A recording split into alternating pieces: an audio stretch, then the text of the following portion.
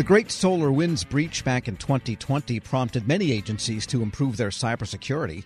Even the Cybersecurity and Infrastructure Security Agency found it had to improve its own ability to detect threats. Since then, CISA has steadily added to its capabilities for keeping an eye on networks across the government. We get more now from the Homeland Security Department's Assistant Inspector General for Audits, Kristen Bernard. Ms. Bernard, good to have you on. Thank you, Tom. I'm happy to be here to talk about CISA and the role they play as the lead agency for coordinating federal cybersecurity efforts. All right. And what were you specifically looking at in terms of CISA in this audit? Before I get into the scope of our review, I'd like to point out this was really an important area for my office to jump into as quickly as possible. You know, we've certainly audited CISA a number of times on a variety of topics, but timeliness for this review was really important because this was our opportunity to do a direct assessment of how CISA is fulfilling its cybersecurity role during a time of crisis. You mentioned SolarWinds. The SolarWinds breach really highlighted the importance for CISA to effectively execute its mission for defending federal agencies against these cyber attacks.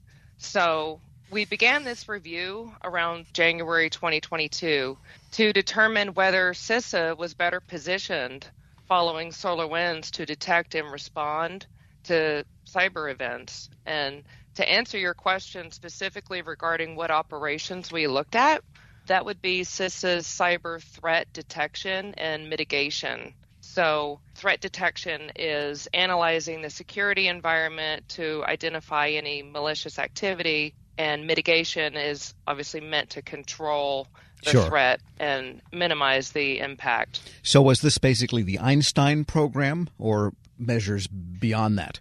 No, this would not pertain to Einstein. So Einstein is a separate system that's overseen by a separate office. This is specifically looking at CISA's cybersecurity division, and that's one of the three divisions in CISA that focuses on collaboration with public and private entities. So it's all about visibility into the federal government's network and identifying any cyber threats and mitigating those threats. Okay, and what were your main findings? Our main findings were that CISA had really made some progress. They really jumped in when SolarWinds was discovered, but this was an unprecedented challenge for DHS. Here we have CISA, the lead government agency responsible for understanding and managing cyber risks, but the SolarWinds breach revealed that CISA was just not well equipped. So our findings were that they did not have adequate secure facilities for their personnel to exchange information. They didn't have adequate staffing. They did not have adequate backup communication means for when networks are down.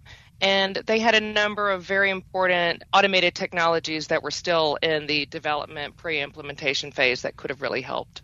It sounds like you caught an agency that had been moving from a policy, the old directorate, whatever its title was, to something much more operational. And back at that time when the SolarWinds came out, they weren't quite metamorphosized, if that's the right word, yet into the CISA. Perhaps they are much closer to being today. That's a great way to put it, yes. And it has been a struggle, I think, since, 5 years ago when MPPD changed over to CISA, their responsibilities have steadily increased. And I think as any federal government agency, they've struggled to keep pace with staffing, technological capabilities. So, SolarWinds really caught them at a time of still being largely in transition. So there's a lot of things that they can do to continue improving.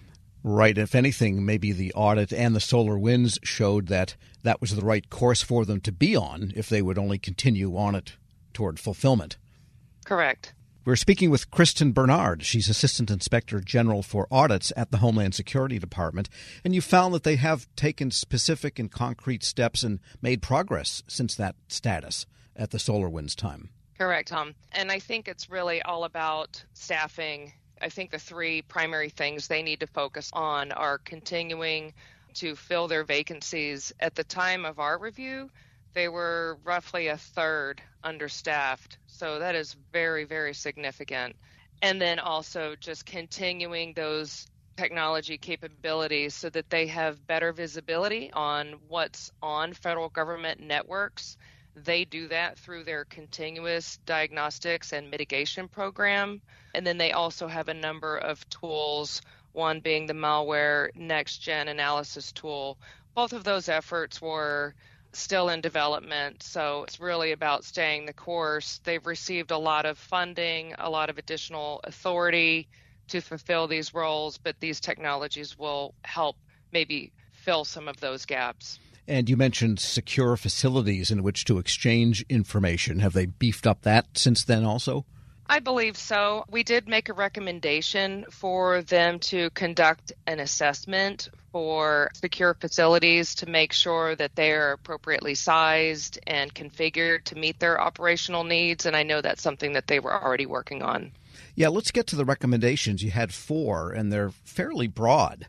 And I'll start with, say, the 4th one. We recommend that CISA director create and implement a long-term plan for the cybersecurity division, the one we're talking about, to include provisions for ownership, operations, and maintenance of the National Cybersecurity Protection System's data analytics capabilities. That's really a management more than a technology decision or a recommendation, correct?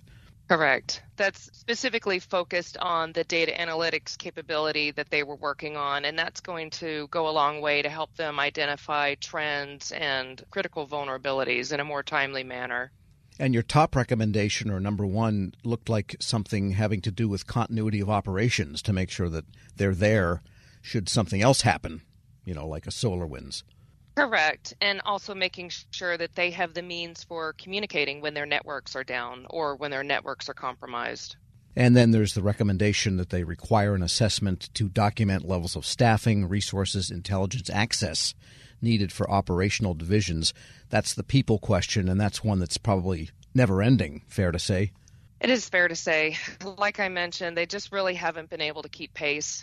They haven't been able to hire enough staff to execute their mission, and I think certainly that's partly due to the skills and expertise. It's hard for all federal agencies looking for cybersecurity professionals, but it's also, I think, just the rapid increase in their scope and their mission. It's just really continued to expand faster than hiring can take place. Right, and in their hiring in a very competitive area, maybe the most competitive area is cybersecurity. And this strikes me as a report where the agency probably knew this already. What reaction did you get to the recommendations? Well, for staffing, I think their response to the staffing shortfalls it's really no different than what we hear from other auditees, and it's going back to the lengthy recruiting process and the lengthy federal hiring process. It generally can take anywhere from 6 to 12 months to hire employees and contractors, especially with hard-to-find cyber-specific skill sets.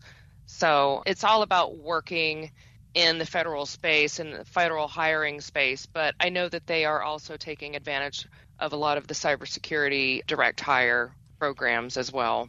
Yeah, that's something that a lot of agencies overlook is the hiring authorities they have already existing in the general personnel apparatus of the federal government. Right. This report is out then, and otherwise they're kind of with you. What comes next? Well, what comes next is actually we are doing a similar look at CISA in conjunction with NSA. We're doing a joint audit to look at how the National Security Agency worked closely with CISA during SolarWinds, and we expect that report to be released sometime next winter. But as far as CISA, like we said, it's really staying the course, continuing working on staffing and completing these capabilities. Kristen Bernard is Assistant Inspector General for Audits at the Homeland Security Department. Thanks so much for joining me. Thank you so much. This was a great opportunity to talk about this work. We'll post this interview along with a link to her report at federalnewsnetwork.com/Federal Drive. Subscribe to the Federal Drive wherever you get your podcasts. Hello, and welcome to the Lessons in Leadership podcast. I'm your host, Shane Canfield, CEO of WEPA. Today I'm thrilled to be joined by Dr. David Wilson, President of Morgan State University. David has had a fascinating career and has garnered a long record of accomplishments from more than 30 years of experience in higher education administration. Came to Morgan State in 2010 from the University of Wisconsin, where he was chancellor of both the University of Wisconsin Colleges and the University of Wisconsin Extension. Before that, he held numerous other administrative posts in academia, including vice president for the University of Outreach, associate provost at Auburn University, and associate provost of Rutgers. And when we were talking earlier, too, you had just mentioned that you had a wonderful nomination at the American Academy of Arts and Sciences. And David, thank you so much for joining me. Shane, it is indeed a pleasure to be invited into this conversation with you. It's not in your in the short bio here, but I also know you served in some capacity in the Obama administration. Yes, I did, as a matter of fact. As I was leaving the University of Wisconsin, where I oversaw the UW colleges, I accepted the presidency at Morgan. And on my way into the presidency at Morgan in 2010, my name was advanced to President Obama to be considered as a member of his board of advisors on historically black colleges and universities.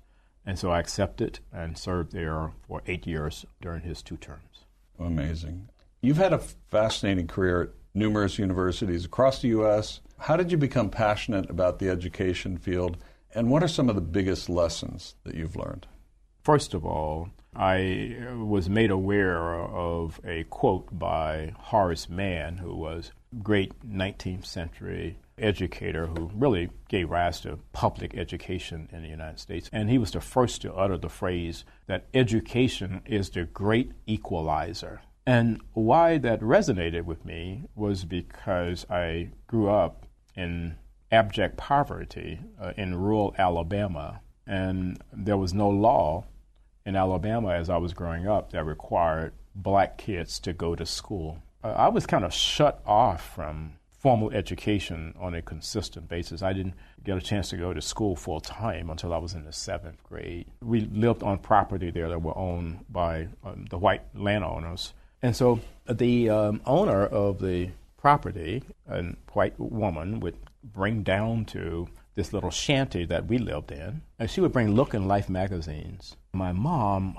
she would make us as children plaster these pages of Look and Life magazines against the wall of this little shanty to keep the cold wind out. I would take a kerosene lamp and go around the walls reading those articles in Look and Life magazines, which is when I first came across the phrase of Horace Mann. From that point on, I committed myself, to education. It's an amazing story, and 2 things occur to me. One, it's almost incomprehensible that this happened during our lifetime. That to me is almost shocking. It's also truly inspiring that you recognized that you could do more and sought out to do that and were successful at it. So when you think back on that experience, how has that informed, shaped, influenced your leadership position now as president of Morgan State? It had to have an impact, but how would you articulate that? So if you go back to that Alabama environment, what I saw, it was just so many people, my own brothers and sisters, who were 10 times smarter than I was. But my first 5 brothers were illiterate. They never got an opportunity to show the nation how brilliant they were. Therefore, I really took on this whole notion that my life had to be about ensuring that individuals who were drowning in potential and they didn't realize it would be in a position where they would realize it. I was never ever about positions that would enable me simply to replicate privilege. I don't care where you went to school. I don't care what type of family you came from. I think that's where sometimes we kind of get education wrong. We have institutions that want to define themselves based on how many students they don't admit. I'm about just the opposite, taking individuals who are absolutely stellar and don't realize it and bringing that into existence for them. You've had so many opportunities that you could do other things, perhaps at larger organizations. but you're where you want to be on purpose, by design, for the kinds of reasons you just talked about, that it's fulfilling. But can you talk a little bit more about that? There have been so many so-called top 50 institutions in the United States that have come aggressively after me. And, I flirted with a couple of them, and I went home to Alabama because these two were very serious. And my family is brutally honest with me, and they keep me grounded. So I flew down and began to talk with them about these institutions that were coming after me. I was thinking they would be impressed. And when I finished, my youngest sister said to me, "Now, are you finished? Clearly, we are not understanding why you would even consider leaving Morgan." It just reassured me that I'm living my purpose at Morgan. And it is joyful to be at a place where you want to be versus being at a place where others think you should be. One question that I always have to ask, is there one leader or maybe a couple of leaders that have inspired you, you mentioned Horace Mann, I don't know if that fits in this category, but what might be a couple of leaders that you remember that inspired you, that gave you purpose, helped shape your life? In 1989, when I was selected as a W.K. Kellogg Fellow, we had to be introduced to leadership that was different in a lot of ways than the leadership that we had been exposed to. In February of 1990, Mr. Nelson Mandela was released. And that's where I wanted to go and meet Mr. Mandela. We had no idea that he would grant an audience, and he did. He granted an audience, and Mr. Walter Sisulu did as well. So here I am, having grown up in Alabama. I harbored some anger toward the society there that kept me from realizing my potential, and then kept so many others like me from ever realizing their potential. At the end of a conversation that we had, someone asked Mr. Sisulu, "We're leaving this conversation thinking that you harbor no anger towards a society that locked you away for 27 years. Are we leaving with the correct conclusion?" He said, "I harbored no anger or bitterness towards a society that locked me away for all of those years, because I and others like me knew that what we were doing was the right thing. If you commit yourself to doing the right thing, there should never, ever be any space in your heart for anger or bitterness."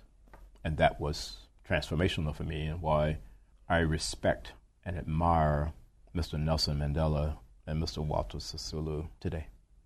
That is a great story, and it, with all the accomplishments through your life, I'm sure it had a great impact on your ability to go as far as you have, and you're still going. Well, I have a takeaway in terms of leadership lessons I've learned. We would be well served as a nation if I think we created these opportunities for young people at various stages to really, first of all, see the United States. And then we need that same opportunity globally. As a result, when you do that, you understand the history over here, you understand the culture over here, and you got to understand the world beyond an intellectual understanding. You want to think of your maturation in a way where your brain can never, ever, ever be hacked. So that's sort of the way. That I kind of see all of that. That's brilliant. And being born in rural Southwest Kansas, flyover country, as they say, I can tell you that your comments about travel and getting out, not just reading about it, but actually traveling, it really is important. It's absolutely critical for someone's personal development. I happen to think so. Well, Dr. David Wilson, thank you so much. I love every single piece of today, but also your life story. It's really impressive, inspiring, and thank you for sharing it. Shane, today. Thank you very much for inviting me to have this conversation with you again. And I'm Shane Canfield, CEO of WEPA. We'll see you next time on the Lessons in Leadership podcast.